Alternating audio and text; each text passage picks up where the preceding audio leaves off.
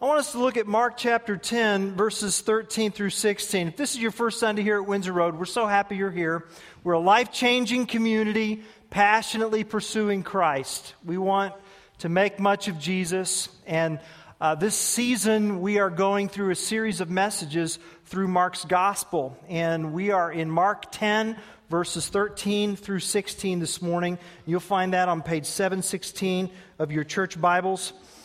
If you don't have a copy of God's Word to call your own, I wish you would take the navy blue Bible in the pouch in front of you, put your name on it, and take it home.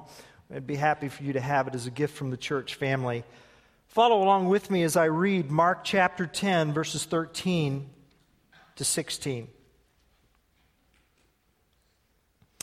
People were bringing little children to Jesus to have him touch them, but the disciples rebuked them. When Jesus saw this, he was indignant. He said to them, "Let the little children come to me and do not hinder them. For the kingdom of God belongs to such as these. I tell you the truth, anyone who will not receive the kingdom of God like a little child will never enter it." And he took the children in his arms, put his hands on them, and blessed them. This is God's word.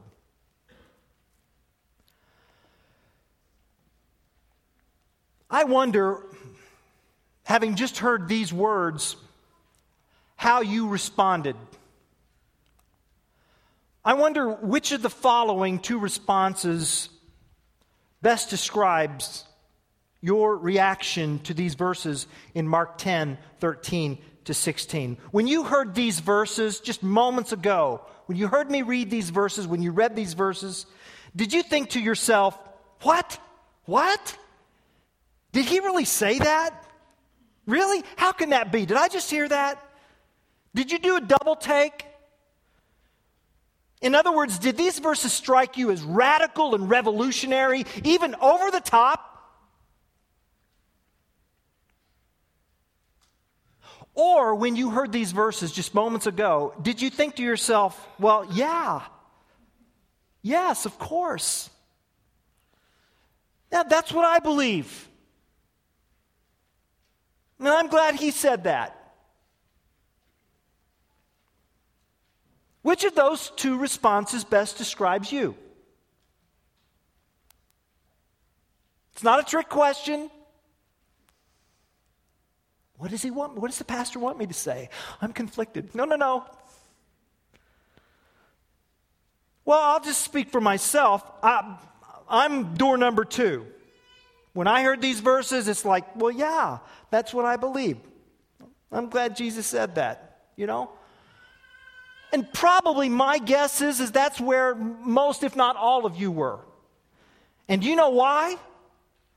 Because you live in 21st century Champaign-Urbana. You live in the world where we value children. You and I live in a world where police officers park their cruisers in the median in front of our elementary schools at the beginning, at the end of the school day to protect our children and prevent disaster. We live in that world. It's a part of our community culture. We live in a world where at our local church here we have a family life ministry. A family life ministry. And part of your offerings go to fund staff and programs and training for parents and children so that they will passionately pursue Christ. And this year,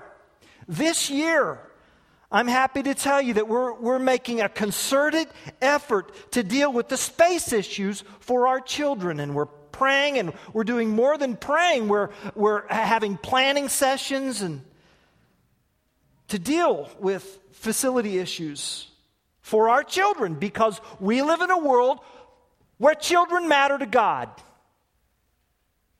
21st century Champaign-Urbana. But these verses did not come to our world at first.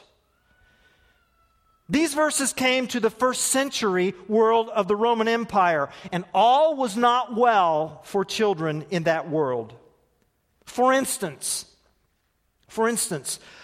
let me read for you a letter from a husband to his pregnant wife. Archaeology has uncovered this letter. The husband's on a business trip, The date of the letter is what we would understand to be June 17th, the year 1 BC. After an endearing greeting, the husband writes this to his wife. He writes, "Know that we are still even now in Alexandria. Do not worry if when all the others return, I remain in Alexandria. I beg and beseech of you to take care of the little child, and as soon as we receive wages, I will send them to you. If, good luck to you, you bear offspring, if it is a male, let it live. If it is a female, expose it. You told Aphrodisias, do not forget me. How can I forget you? I beg you, therefore, not to worry." June 17th, the year 1 BC. Fascinating and horrifying. Right? I mean, the husband basically says, "Sweetheart, I'm coming home soon. I love you. I miss you. I can't wait to see you. And when the baby's born, if it's a boy, let it live. If not, expose it." Expose it. Which means throw it out. Like garbage. Like I set my garbage out Thursday morning. And the assumption being that someone would see that baby and pick it up, and then that baby would become someone's slave for life.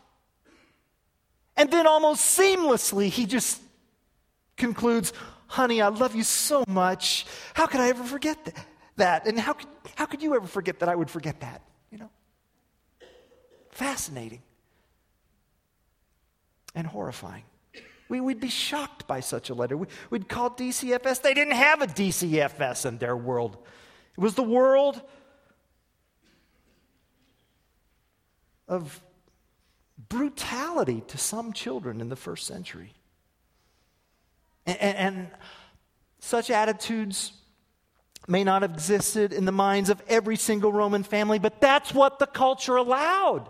That's what the culture permitted. That's what the culture sanctioned. That was the world of Mark chapter 10. It was the world of the father of the family. The father of the family. It was the world of the pater familias. Pater, father, familias, family. The father of the family. In the Roman Empire, the father of the family possessed almost absolute power. Roman law allowed the father to execute his infant child for up to 8 days old. And even after that, the child's future was uncertain. You know, in our day, we tend to think of children in terms of developmental stages, infancy, toddlers, school age, adolescence, etc. That's not how they thought in the first century. Childhood consisted of one group, birth to age 12. And that one group was subdivided, 2 parts. You're either slave or free. And if you were a slave child, the Romans did not blink at putting you to work as soon as you were physically capable of doing so. Archaeologists have also uncovered a tombstone of one little boy whose name was Quintus. Quintus worked in the silver mines. And on the tombstone is etched this child. He's in a short tunic. He's in bare feet. He's holding a miner's axe and a basket. It's the tomb. Quintus. He was 4 years old. 4 years old. That was the world of Mark chapter 10. And really, the greatest value that a child brought to a family was if that child was a firstborn male to serve as the heir of the father's family, the pater familias. And this brutality toward children, well, it cycled through because those children would then grow up to be adults, to treat other children the way they were treated. And one scholar calls it a vicious circle of contempt for those who are smaller and weaker. And that's why, of the babies that did survive in the first century Roman Empire, 25% of them would die within their first year. And up to half of all children would die. Up to half of all children would die before the age of 10 That's the world of Mark chapter 10. Now, given that world, can you imagine how revolutionary and radical this scene is from Mark's gospel? Parents in more conservative Israel, Palestine, they've heard about Jesus' teaching and ministry. Some of them have children, and not every parent in the empire was as callous about children as the culture was. Some of them cherished and loved their sons and daughters, and they brought their children to Jesus. They wanted Jesus to touch their children and bless their children, perhaps even to heal their children. And these parents are bringing their children, and the crowd is forming, and there are children and parents, and there's this wonderful, sweet scene that all of a sudden just gets stopped cold in its tracks by these pit bulls, harsh rebukes. Hey, back off, people, back off. Get back, come on. The rabbi can't see you people right now. Go on. Who were these pit bulls? Were they the Roman legions? Were they the legalistic Pharisees? Oh no! 12 pit bulls. The 12 disciples, they're barking at these parents. The scripture says in verse 13, but the disciples rebuked them. Now, why would they do that? Why would they do that? Had they not read earlier in Mark's gospel? Oh, wait a minute, they're in Mark's gospel. Had they forgotten Jesus raising Jairus' 12-year-old daughter in Mark 5? Oh, what about the boy with an evil spirit in Mark chapter 9? Had they forgotten about that? Had they forgotten what Jesus said in Mark chapter 9, verse 37, whoever welcomes one of these little children in my name welcomes me, and whoever welcomes me does not welcome me, but the one who sent me. Had they forgotten that? Had they forgotten Mark chapter 9, verse 42? If anyone causes one of these little ones who believe in me to sin, it would be better for him to be thrown into the sea with a large millstone tied around his neck. Well, I'll tell you this much, Jesus hadn't forgotten. He didn't forget. And when he saw what they were doing to those parents and those children, Jesus was the one who became the pit bull. Hey! Peter, John, James, what are you doing? What do you think you're doing? Verse 14. When Jesus saw this, he was indignant. And then I'm seeing two things happen here. He's like eyeballing the disciples, and then he's going, come on. No, come on, parents, children, it's fine. You guys, what are you doing? Come on you. No, come on, it's okay. It's really, you guys, I'm going to just get back. Come on, it's okay.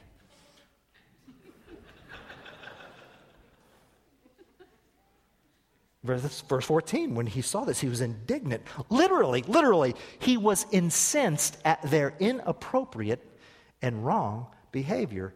Jesus was mad. And he wanted to, at the same time, he wanted to bless the children and brain the disciples. Let them come. Stop that. And then Christ gave this revolutionary and radical word. Verse 14, the kingdom of God belongs to such as these. Jesus is saying, why? Why are you keeping away the most qualified people in my kingdom? And then came this pronouncement. It's a pronouncement. It's called a pronouncement verse because it's preceded by this phrase, I tell you the truth. Verily, verily, amen, amen. This pronouncement. If you don't become like them, you're not getting in. Verse 15, I tell you the truth. Anyone who will not receive the kingdom of God like a little child will never enter it. Never. I don't care if you've seen me transfigured. I don't care if you've seen me calm the wind or walk on water or feed the 5,000 or the 4,000 or exorcise demons or perform miracles. If you don't get yourself as qualified as these kids, you're not coming in my house. It's that simple.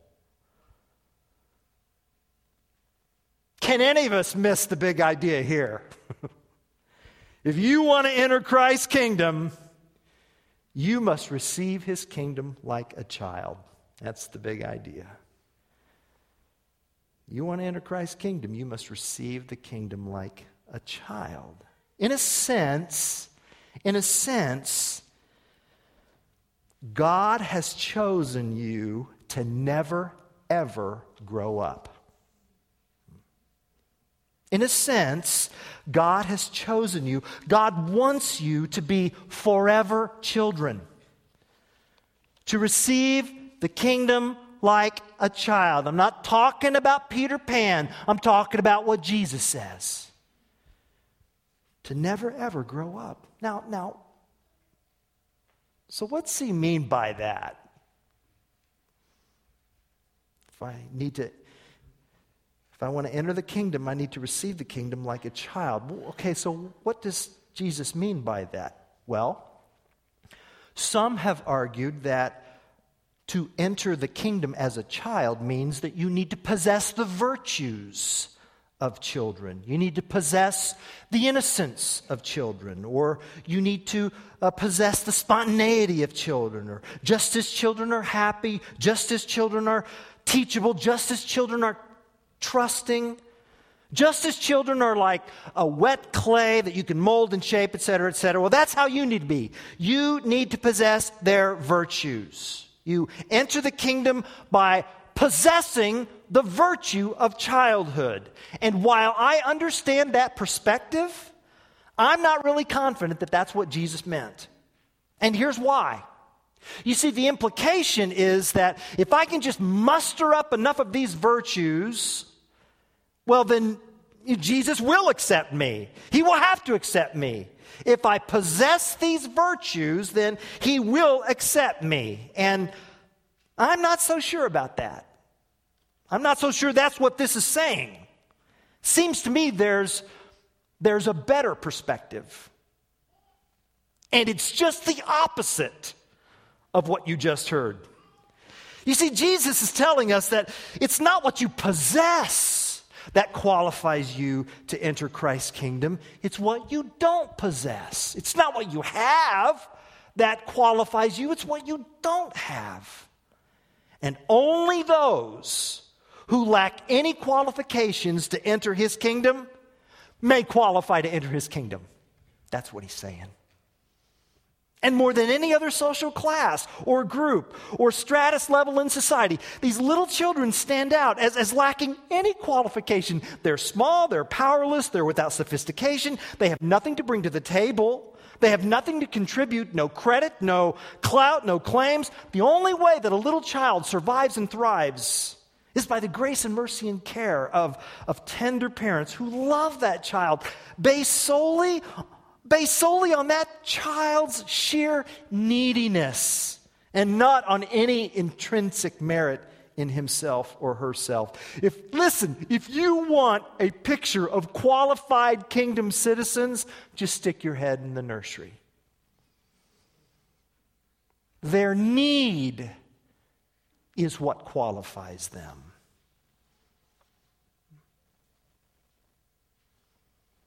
And he took the children in his arms. How young were these children? Young enough for him to hold.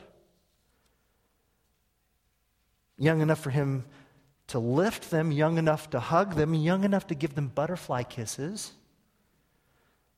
Young enough to be unable to contribute anything to the one who held them.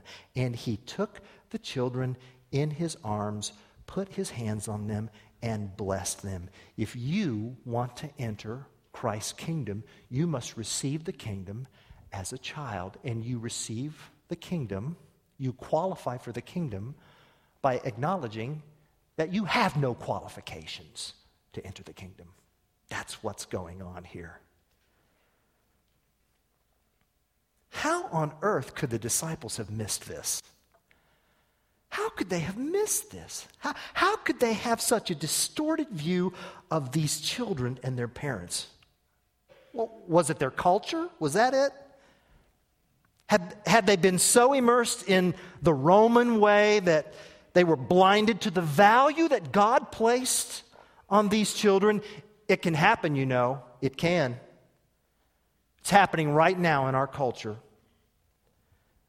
Think about it. How much ink has been spilled on the front pages of the papers this week about gun control for children? Which is a very important and commendable conversation to have. And it seems to me that it would be incomplete if we didn't also talk about scalpel control for the unborn. You see, the abortion issue comes down to this question. What do we believe about the unborn? The question is this: what is it? What is it? You're there in your kitchen, you're doing the dishes, your child comes up from behind you, and your back is to your child, and your child says, "Daddy, Mommy, can I kill this?" What's your first next question? What is it? What is it? See? And that is the core question in the conversation about abortion. Because if the unborn are not persons, if they're not persons, then no justification for abortion is necessary. But if they are, then no justification for abortion is adequate. I wish you'd go out into the foyer after our services, and we have a display from the Living Alternatives Ministry. We've got brochures that we've left on your chairs this morning to remind you of this important life-saving ministry. And as you're interacting with the brochures on the table, I wish you would pick up an article. I left several copies of an article from Stand to Reason, which is led by Greg Kokel, who has preached here at this pulpit. And it's an excellent article called The Sled Test. The Sled Test. And the SLED is an acronym, SLED, concerning talking points to have over the conversation of abortion. And what I like about the SLED test is that these talking points are based on philosophy. You won't find a Bible verse in this article on the SLED test because so many people don't acknowledge the authority of the Bible. But by going through the talking points of the SLED, we can have a reasonable conversation pertaining to the life of the unborn. And I want to make sure you're aware also of the annual pro-life vigil that Windsor Road is a part of, along with several other congregations in our community. This year, we've had it here at Windsor before. This year, it happens to be at St. Matthew's Church, Tuesday at 7:30. It's amazing how our culture can blind us to truth and create a distorted view of children. That said, I don't think that was the root problem with the disciples. I really don't. I think there was a deeper distortion that was going on. I think the disciples' problem wasn't their distorted view of children. Well, they had a distorted view of children, but that stemmed from a deeper distortion, and that was a distorted view of themselves. You see, they thought they were better. They thought they were more worthy, more deserving. They thought they had seniority. And when that thought gets lodged in your heart, it becomes so easy to look down in condemnation on other people. I mean, had the disciples truly grasped the gospel of the kingdom, they would have known in no uncertain terms that they're no more worthy than these little children. They would have known that they're no more deserving, they're no more qualified, they're no more fitting to receive Christ's love and grace and mercy and acceptance than those little ones. Isn't it sad? Isn't it sad how once we've accepted unearned grace, how easy it is for us to take what we didn't earn and then transfigure or transform it into a reason to look down on others? How do you take the most beautiful story of grace and mercy and love and then distort that and twist that into ugly pride? And we do. When we hear stories of Christian brothers and sisters who have made serious mistakes with their lives, when we, in our hearts, say, or with our mouths speak, well, I can't believe you would do such a thing. Well, of course you can. You're a sinner too. All of us are ever only accepted by grace. And when you get that, it just changes the way you see. Changes the way you see others. It changes the way you see yourself. It changes the way you see God. And what that means is that the one that is privileged to preach before God's people here every Sunday, well, the preacher needs what he preaches just as much and more than those who hear him preach. And anytime I can look down on someone in our church or in our community, anytime I start to think of that I'm more deserving of God's love and acceptance, anytime I don't want to be near them, anytime I feel put out by them, listen, at that very moment, I've not misunderstood who they are. I've misunderstood who I am. And what these verses teach me is that those who are best at giving grace are those who know they need it most. And those who never seek grace are those who are convinced they deserve it most.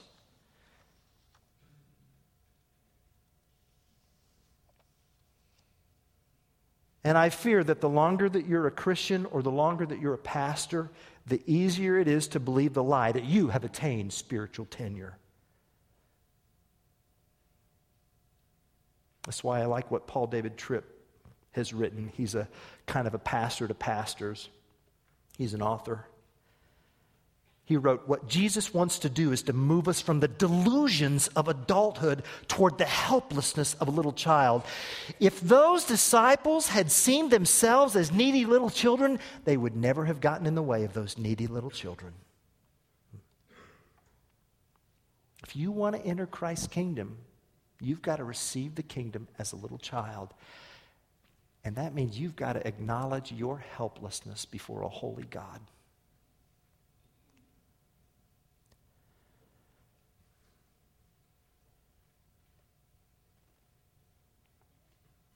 Listen, can we continue to be the kind of church that opens our arms to those whom the world wants to shoo away? Can we do that?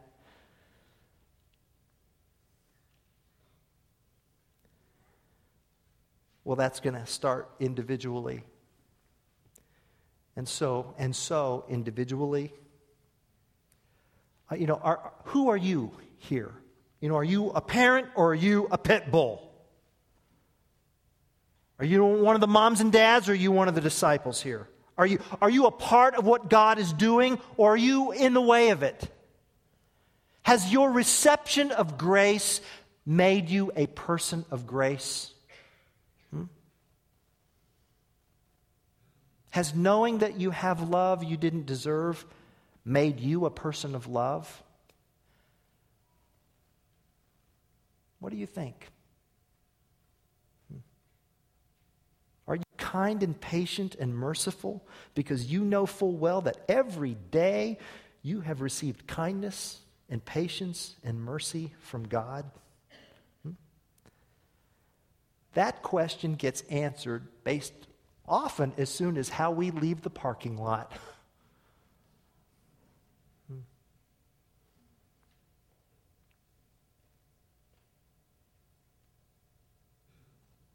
I look at these verses and I think about how many in our church family are connected to other ministries here in the community. And that is so wonderful to see what God is doing, not only through this local church, but through the several parachurch ministries that are happening. And for those of us who are studying in seminary. Well, these verses speak to those of us in such settings. You see, the fact of the matter is, some people are incredibly easy to minister to and pastor. They're just wonderful. They're low-maintenance sheep. They're the kind of sheep that make me feel good about being a shepherd. And at the same time, these verses force some uncomfortable questions on me like, well, do I just like pastoring those who are easy to pastor? Do I just want to pastor the low-maintenance sheep? The sheep who make me feel good about being a shepherd? Or, have I found myself staying away from the EGR sheep? The extra grace required sheep. Is that my idea of cross-driven ministry? Or am I willing to pay attention to those about whom the Apostle Paul spoke in 1 Corinthians chapter 1, verse 26? I mean, you want to know who the congregation was in Corinth? I mean, Paul calls them out. 1 Corinthians 1:26, brothers, think of what you were when you were called. Not many of you were wise by human standards. Not many were influential. Not many were of noble birth. But God chose the foolish things of the world to shame the wise. God chose the weak things of the world to shame the strong. He chose the lowly things of this world and the despised things and the things that are not to nullify the things that are, so that no one may boast before him. It is because of him. Do you know why you're in Christ? Look at 1 Corinthians 1:30. It is because of him that you are in Christ Jesus. It's because of Jesus that you're in Christ Jesus, who has become for us wisdom from God, that is our righteousness, holiness, and redemption. Therefore, as it is written, let him who boasts boast in the Lord. Oh, we may be talented, but we're not that talented. We're not that good. All we have is because of who Jesus is, because he scooped us up in his arms, and he loved us. And so now, as his body, as his hands, as his arms, he calls us to continue to open our arms to those whom the world just wants to go away. Well, can we be his hands and his arms? Can we? Can we be the kind of church that gives to those who have no means to pay back? Can we be the kind of church that receives those whom the world rejects? Can we be the church that nurtures and welcomes and loves and cares for the vulnerable, the unpopular, the socially awkward, knowing full well that when we receive such, we receive Jesus Christ himself? If you want to enter Christ's kingdom, you must receive the kingdom like a child. And that means you've got to come to him with no qualifications whatsoever. That's the only thing that qualifies.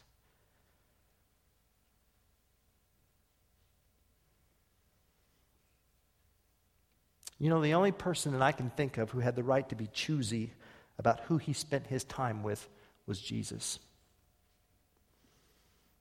The only person I can think of who had the right to say, "You're beneath me," was Jesus.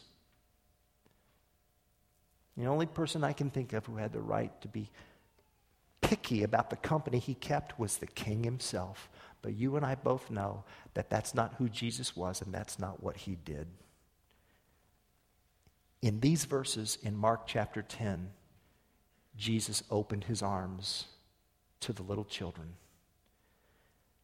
And later on in Mark's gospel, we will see him open his arms on the cross, being crucified among the lowest of the low between two criminals. He would do that. And so must we. So, Lord, help us feed the least of these. Help us find the least of these. Help us serve the least of these. Help us love the least of these. for your glory, for their good.